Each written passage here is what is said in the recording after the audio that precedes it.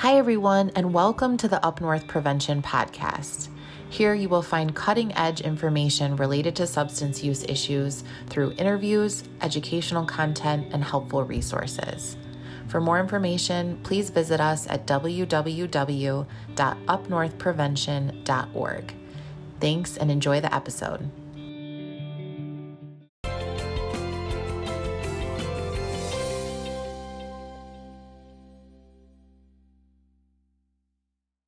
Hello and welcome to Up North Prevention. I'm Mike Maturin. And I'm Molly Harvey. And today, in part 2 of our 4-part series on how to talk with your children about drugs, we're going to cover the pre-tween years. So the pre-tween years are ages 7 through 9, and these years are when children really need help determining how to go about making their own healthy choices. At this age, parent involvement is very important for drug prevention.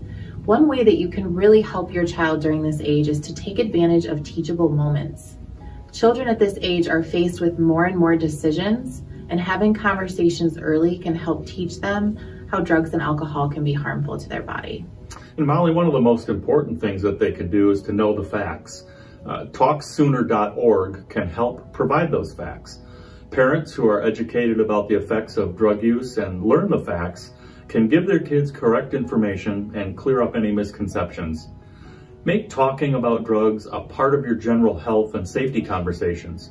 Keep the tone of these discussions calm and use terms that your child can understand. And in order to download that app, you can go to TalkSooner.org. Another thing that you can do as a parent to help your child during the pre-tween years, ages 7 through 9, is just to make healthy choices. Teach children early and explain to them the importance of health, diet, and exercise. Eating healthy food feeds their body and allows it to grow, and putting things other than food in the body can be very dangerous. You can also promote healthy medicine use. Make sure they know that they are never ever to take a medicine unless given to them by their parent, grandparent, or a trusted adult.